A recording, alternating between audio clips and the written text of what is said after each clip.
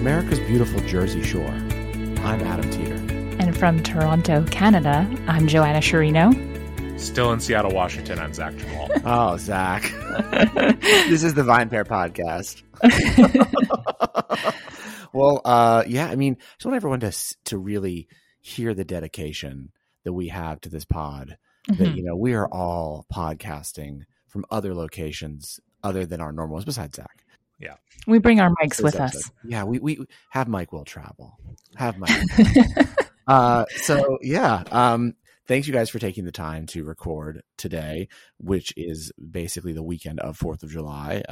Everyone is getting this in their feed the day after the 4th. Hope you had a nice holiday weekend as you're getting back to your offices or wherever it is that you do your work these days. But before we jump into the podcast today, Zach, since you are the one who is still in Seattle, sleepless in Seattle, let's say, what did you drink this last week? He was waiting for that joke. I haven't made that ever, actually. I guess. It's very relevant right now because my children are not sleeping enough. It's, you know, whatever. It happens. What am I drinking? Good question. I think the couple things I've had recently that have been standouts. I taught a wine class on this past weekend that was, no surprise knowing me, a Washington wine class. And one of the highlights was I opened a bottle of 2000 Cabernet Sauvignon from Chateau Ste. Michelle's Coal Creek Vineyard. And Chateau Ste. Michelle is obviously a kind of a pillar of the industry here, and actually a winery whose wines I don't drink all that often, but it was kind of cool to open this much older bottle and pour it alongside a much younger Cabernet Sauvignon from a different producer in the state, and give people that opportunity to kind of see how that kind of wine develops, and really kind of highlight something that I always find interesting to talk about with people, which is like we've talked about on the show a few times, like there's a tendency to assume that older wine is inherently better, or that if you don't like old wine, you're not a good wine drinker. And it was an interesting split among the attendees about whether, you know, which wine they preferred. And I, you know, really tried to kind of emphasize to everyone, there's not a right or wrong answer here. There's personal preference. And with wine, as with many things, there's no absolutes. And so that was kind of fun for people to get to see. And then, I mean, the other thing I've been drinking is actually like a lot of vermouth. I've been kind of in a like vermouth, I guess you'd call them almost like a spritz or like, you know, vermouth and soda kind of phase. It's one of my favorite sort of hot summertime drinks. We've actually had some hot weather in Seattle recently, which is kind of nice. It's just like very refreshing to me. It's very obviously like super easy to assemble, low ABV, and like, you know, just like splash some either red or white vermouth in a glass, some ice, some soda. I'm a happy man. It's not the only thing I want to drink in the summer, but it is a nice kind of summertime treat for me. How about you, Joanna? What about up in the Great North? Yeah. Well, before we headed up here, we had a few nice beers good beers this past weekend. One was from Grimm, whose beers I really like. It was a Telos Pilsner, which was delicious, and then another beer from Greater Good Imperial Brewing Company, which I've never had before, called Big Summer. It was a New England IPA with pineapple. That was really delicious. And then since I've been here, not too much drinking, but I did have a Caesar, a really good Caesar. And I feel like doesn't get more Canadian than that. So have you guys had Caesars before? I can't remember if we've had this conversation. We have, and I have. Yes. Okay. Right. And I have had them. Naomi won't have them for obvious reasons. Of course. but yeah, I've had them. I you know, they're good. I'm not, but we all know this. I don't like Bloody Marys. So, yeah, same. You know, it is what it is for me. Yeah. You know, anyways. What about you, Adam? So a fair amount of things around my birthday. Of course. How was it? It was a lot of fun. Drank all the drinks. Drank all the drinks. Mm-hmm. Really, you know, Espirita Tablas from Tablas Creek, a really great Etna Bianco from Planeta, really cool, you know, one of my favorite wines from Pierre Cotton, a Beaujolais. We had some really fun champagne, and then took kind of a break from drinking for a little while. Though I went to my first ever barrel pick release party this past week. Fun. Yeah, so two of our writers, Aaron Goldfarb and Robert Simonson, did a barrel pick with Sealbox, a online spirits marketplace, and they did barrel picks of New York Distilling Company's rye, and they call it Writer's Rye. So the Ragtime Rye is now Writer's Rye, and it's they picked 2 different barrels and are releasing each barrel as barrel selects through Sealbooks, and it was pretty cool. I was pretty interested to hear how they went through the process, and how they were allowed to taste many different barrels and then sort of select the ones that they were interested in, and then Sealbooks goes and buys the barrel and is the one that bottles it and stuff like that. So it was interesting to sort of learn all about that process and support those guys. Did you taste it? I did. I tasted both. One was a 6-year-old and one was I want to say like 5.5-year-old or something, they said. Okay. So it was one Aaron's and one Roberts, or did they collaborate? They collaborated on both of them. They sort of chose them both together. And one of the ryes, the sort of like its claim to fame is that it was made with this rye that's indigenous to New York State. Right. This like sort of, and it was much spicier, much more aggressive than the other rye that they'd picked. And then come to find out that those both have sold so well that when we were there at New York Distilling Company for the party, they picked 2 more barrels that they're going to release in a few months. So good for those guys. Yeah, that's great. Yeah. And that's about it, besides now like getting ready for all the beach drinks here in the Jersey Shore. But I have a pretty funny story. Tell us. Driving down here. So it took forever to drive down here last night on a Thursday night a Wednesday night, sorry, in Jersey. And we hit like this huge amount of traffic around the PNC Bank Arts Center. It's this like huge outdoor amphitheater. And Naomi's like, there must be all this traffic for a concert. Like, what concert do you think they're all going to? And I just kind of looked at the cars. I was like kind of half joking. I was like, oh, for sure, Dave Matthews Band. And then she goes on her phone and looks it up, and it was Dave Matthews Band. That's so funny. It's just like, well, I guess nothing says summer like Dave Matthews Band. Were there just a bunch of bumper stickers? I didn't even see the bumper stickers. I just saw like lots of Volkswagens and just like what you would expect. And I was like, this just kind of looks like these are the cars driven by Dave, like some Priuses trying to get off the highway, and I was just like, yeah, this is definitely a Dave crowd. Did you guys have a Dave Matthews Band phase? I did junior year of high school. We've talked about this before, I think, very briefly. We have? Yeah. It's not like the Bloody Caesar. I mean, so did you have a phase? Me? Joanna? Yeah. Yeah, you. I mean, very, very briefly. I think he was kind of before my time. I mean, he's basically everyone's time. That's what's so crazy. It's a good point. Like, I definitely did not have a Dave Matthews Band phase. He was very popular with a lot of kids in my school, being like a quasi. I mean, he like lives in Seattle. Yeah, but I couldn't stand his music. So there were a lot of people I knew in high school and college and stuff who he would always do like a 4 days worth of shows at the Gorge Amphitheater, which is kind of in the middle of Washington State. And I mean, so many people I know would go camp out there for the 4 days. And I could not think of anything I would want to do less. Just sounded atrocious to me. And some of these people are my friends, but they made life choices I didn't understand. Yeah, I had a phase junior year of high school. Naomi and I were talking about it because she had a phase around the same time. That's a good time to have a Dave. If you're going to do a Dave phase, that's the time. It's like kind of late high school. Get it out of the way. I went to one concert and I was like, yeah, like this just isn't for me. But I know a lot of people still. I mean, we have even people that work at VinePair that are Dave fans that were like, I think they went and saw or going to see a show in New York, or maybe it already happened.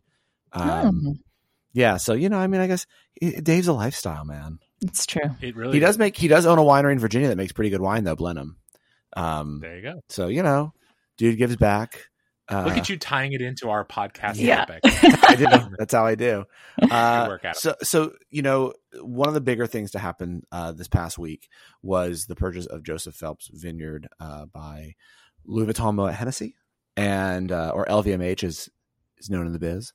And kids call it. We felt like this was a good opportunity to sort of just take a check back in on what's happening in the alcohol space, especially when it comes to luxury. The biggest initial reaction I have here is, duh. This is sort of the writing has been on the wall for the past few years. And I think what's really interesting is this is not just being driven by a sort of Gen X or older audience anymore. These are millennials as well that are trying to trade up and buy nicer bottles of wine, nicer spirits, et cetera, just premium across the board. And I think the smart companies are recognizing that, and they are trading up in kind, right? They're buying more luxury, for their luxury portfolio, right? LVMH purchased Whispering Angel or Chateau d'Escalon recently as well. You have Constellation, who is sort of, trending more upscale as well. Diageo every day releasing more high-end, spirits. So I think this is definitely an ongoing trend. But, what was your initial reaction, Zach, specifically, because you've just been in Napa when you heard about this? Well, it's interesting. I think there are like sort of two sides to this, to my reaction, and they're kind of the sides of the purchase agreement. So, from the Joseph Phelps side or from the side of the winery itself selling, I mean, I think there's, it's an extension of a trend that we've seen, not just in Napa, but it's in some ways most prominent and most interesting in Napa because of the sheer money at stake here.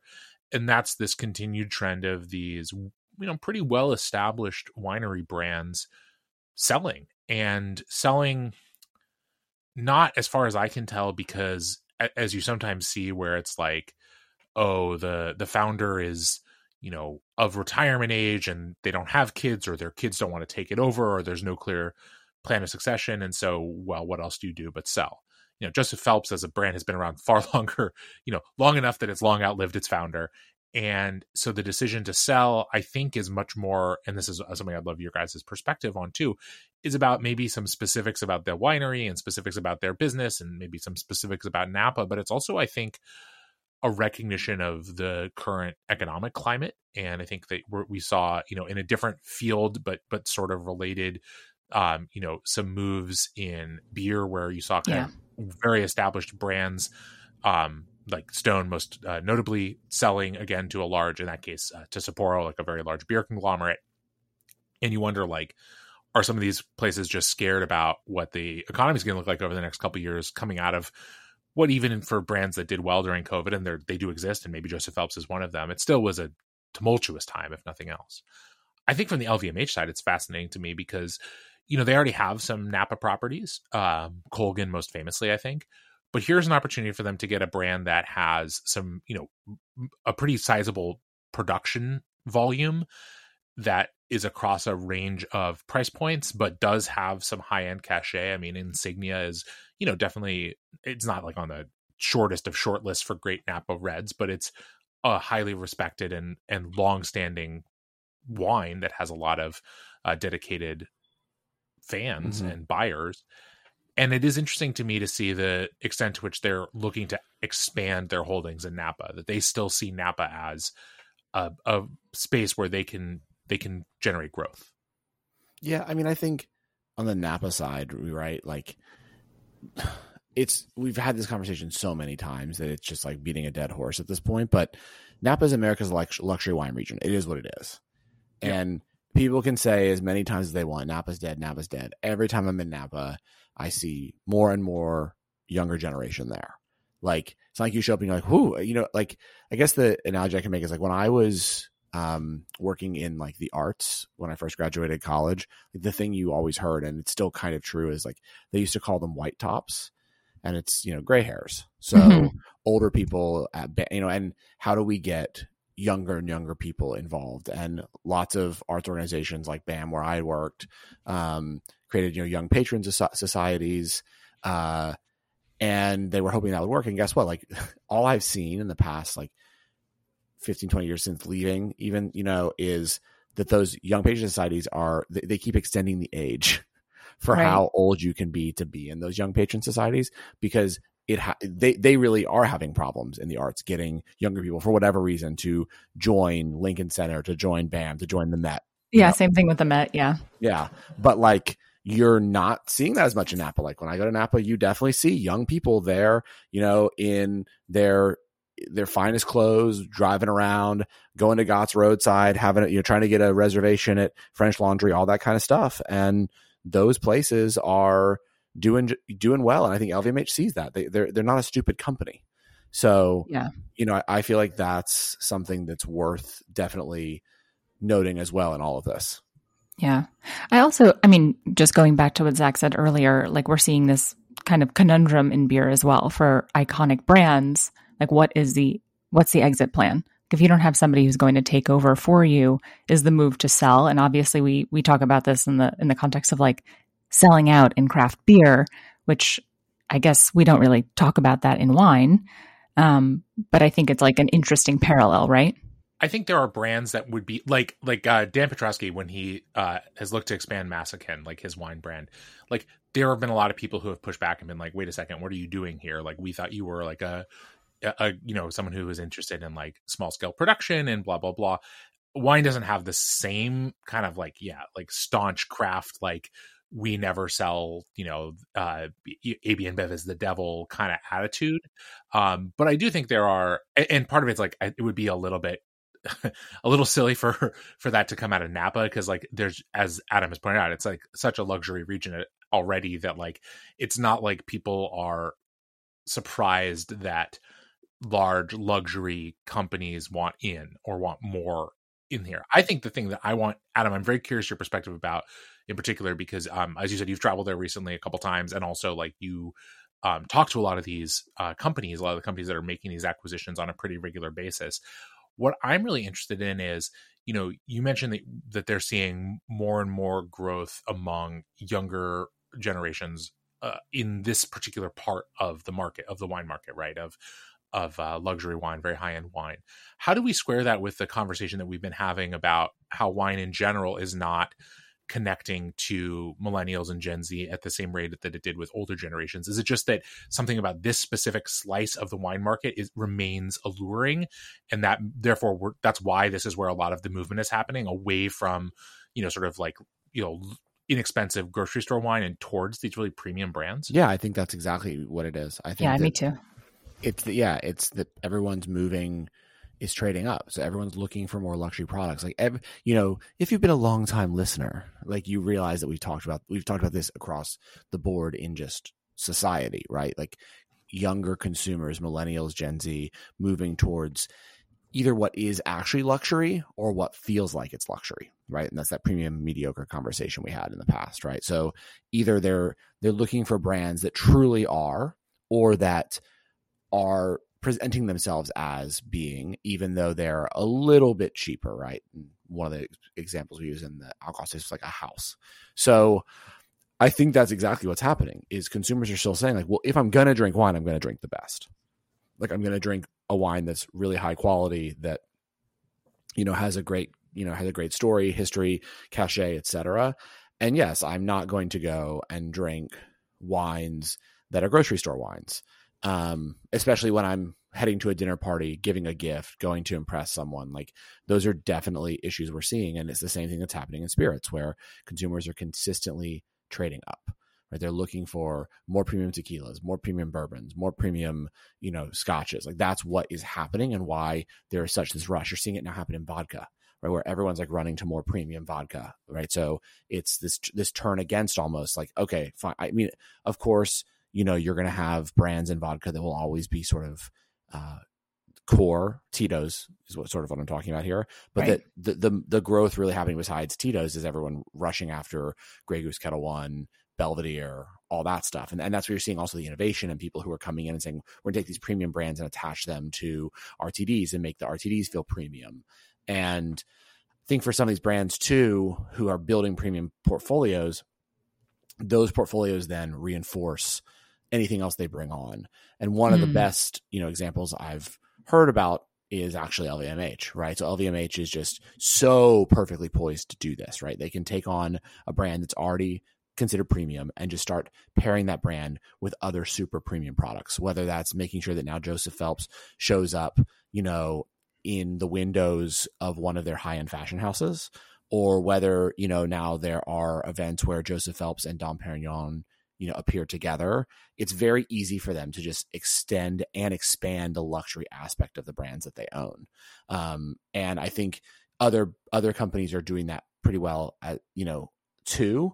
But I think you're going to see more of that, where you're going to continue to see brands sort of companies shedding off more of their lower end portfolios and purchasing and putting money behind their higher end. I mean, Heaven Hill, for example, purchasing Samson and Surrey is another example, right? Samson and Surrey owns what is considered by most to be only luxury spirits, right? And Heaven Hill is a company that for a very long time has been considered to be, while, very successful, a company that really supported more of the budget bourbon world. And that was sort of something that they claim to be very proud of, right? We're a company that, makes affordable bourbon in sort of, for those who aren't familiar with what they make, like Elijah Craig, Evan Williams, Larceny, things like that. But now they're getting into the high bourbon game on their own with things like Old Fitzgerald, but then also purchasing Samson and Surrey, which owns Tequila Ocho and Brenet whiskey, which is a French, single malt, and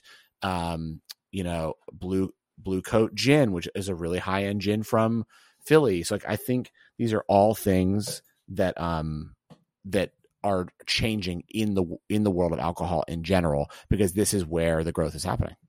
But I have a question. Do you think that they're actually getting rid of the lower end brands? Like, do they really think that this is the move for the future, and that there could be no value in those brands moving forward? I think that it's not so much, if I were to guess, it's not so much that they see no value in these brands or that they're potentially divesting from them. Although some cases you do see some of these sort of lower price point products being moved around between different, companies. But a lot of it is, I think, just looking at where growth is. Mm-hmm. And so it's not that they're going to stop, they're not going to stop making some of the inexpensive products, but it's that if you're looking at acquisitions and looking at putting resources behind a thing, if the winds are all pointing towards the top of the market being where the real growth is, at least in terms of dollars, if not in terms of like absolute volume, that's where you should be investing your money as a company. Right. I think it's perhaps a recognition of that. And I think it's also like, we've been through such an unprecedented couple of years, and combined with so many other things that are going on in, here in the US and in the world, in terms of just understanding how consumer behavior is going to shake out, that I think a lot of places, everyone is trying to be ahead of trend, of course, not just in individual products, but just understanding where the markets are going and where consumer demand is going. And that's why we're seeing so much experimentation and diversification in some of these categories, but also why you are seeing, I think, an interesting, it's interesting to me that also you're seeing some of these established legacy brands being purchased and really kind of brought into the fold, like Joseph Phelps, because obviously the folks at LVMH are not just like, oh, Joseph Phelps, we've heard of it, but they're like, we see an audience for this wine that perhaps the winery by itself was not able to reach. And that's where I think Adam's point about, being able to put it alongside high fashion or other, very high end luxury wine brands and sort of position it that way is really interesting, because it is a thing that that can be done with a brand when it's a part of one of these big conglomerates that Joseph Phelps Vineyards on its own just couldn't do. Yeah. I ask because, we recently published a piece a few days ago about, recent data suggesting that there might be a big change in alcohol in the premiumization, right? And we've been talking about how this has been a big trend for a few years, but now the below premium beer is growing while all other beer categories are on the decline. And I'm wondering if they're starting to see this in spirits, will it cross over to wine? And maybe this is just a reflection of the current economic moment that we're in. Yeah. But I think that's kind of an interesting, this is like so different from everything we've discussed and seen in the past couple of years with regard to premiumization.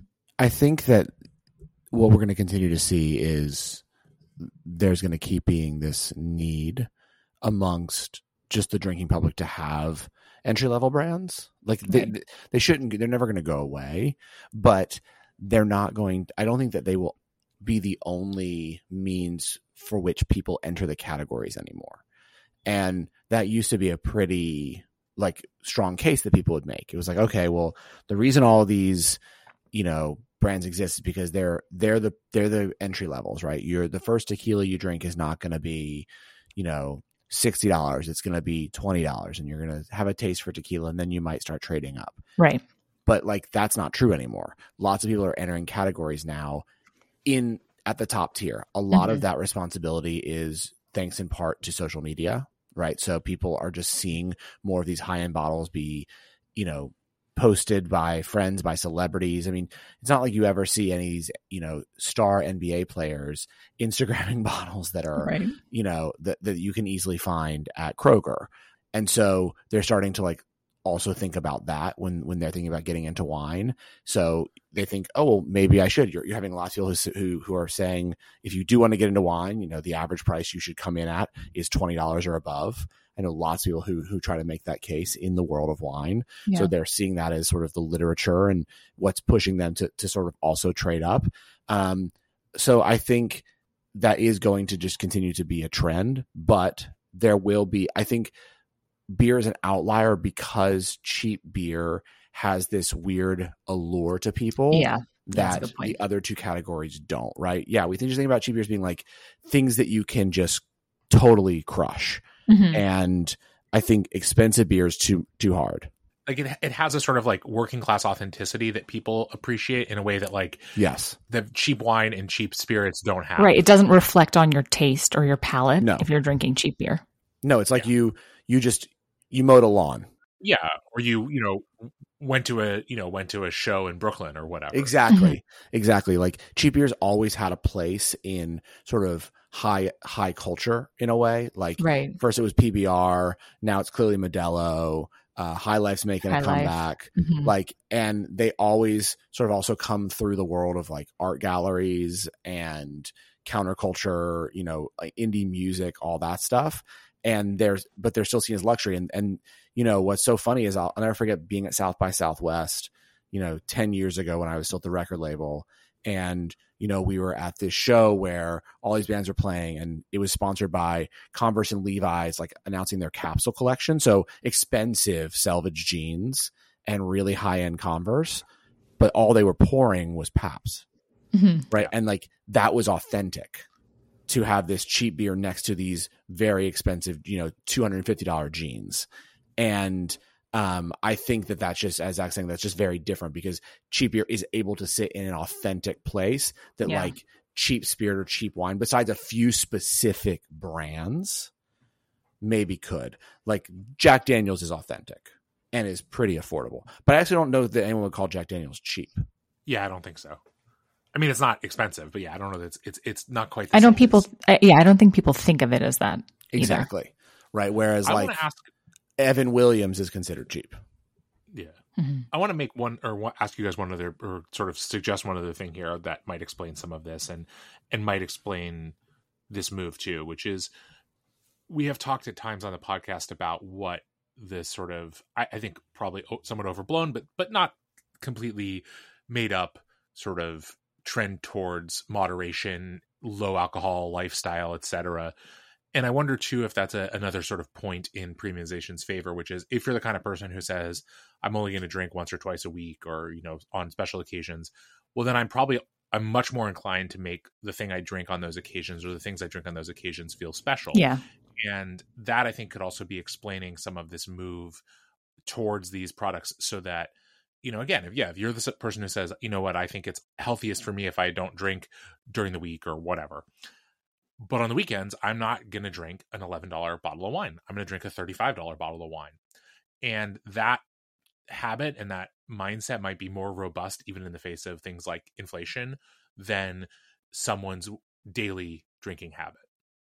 Yeah, I think that's a good point. Yeah, I think there's, I don't think it's just because of that. I think that's part of it. But I think it's part of it. I mean, The only reason that it's a little bit hard to make that 100% characterization. So I was talking to another executive in the business recently, and if you do look at all the data, right, everything is increased, everything is growing, volume, value. So like the consumption volume is actually going up too.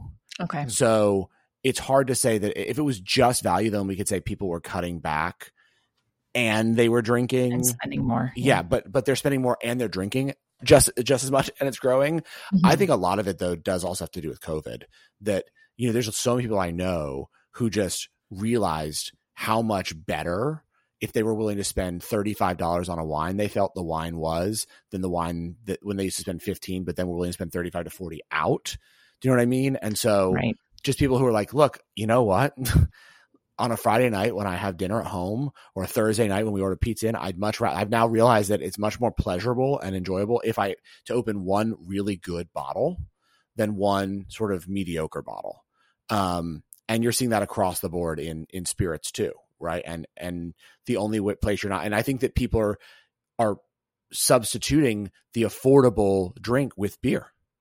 So like if it's going to be that cheap, that like very easy going drink, like on the day, during the day on Saturday, maybe it's not a cheap bottle of rosé, it's a Modelo, or it's it's a seltzer. Hard seltzer, yeah. Mm-hmm. And so all of this is influencing people moving more premium, including just what's happening in normal society with the rest of the things we're buying. Everyone's buying linen sheets now from Brooklinen and tons of high-end pots and pans, even if they're not truly high-end, right? But they feel like they whatever are. The shoes you keep buying are, I forget. Or get exactly. On Cloud? Common projects and On Cloud? And all that. Oh, Ons. Yeah, dude, Ons. The line outside the On store in Soho is insane. So everyone's kind of like looking for these things now, and this is just following that general trend. I mean, look, could a recession hard reset all this? Absolutely. But alcohol is definitely more resilient in recessions than most other products.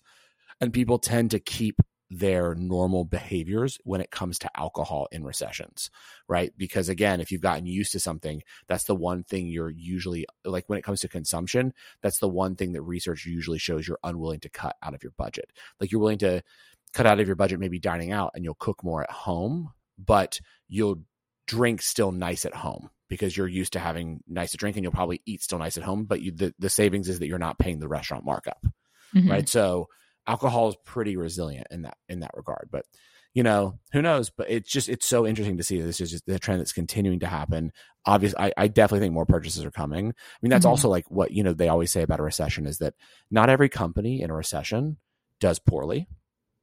And right. Recessions are either ones that threaten that they're oncoming or ones that actually happen are the time when you see the strong companies make lots of purchases. It's the perfect time to go shopping. Mm-hmm. Right. So what else will we see that gets bought? Who knows? But more is definitely coming. All right, guys. Well, we're a short week. We'll be back in your feeds on Friday. And Joanna and Zach, I'll talk to you then. Talk to you Friday. Sounds great. Thanks so much for listening to the VinePair podcast. If you love this show as much as we love making it, then please leave us a rating or review on iTunes, Spotify, Stitcher, or wherever it is you get your podcasts. It really helps everyone else discover the show. Now for the credits. VinePair is produced and recorded in New York City and Seattle, Washington by myself and Zach Jabal, who does all the editing and loves to get the credit. Also, I would love to give a special shout out to my VinePair co-founder, Josh Mallon, for helping make all this possible, and also to Keith Beavers, VinePair Tastings Director, who is additionally a producer on this show. I also want to, of course, thank every other member of the VinePair team who are instrumental in all of the ideas that go into making this show every week. Thanks so much for listening, and we'll see you again.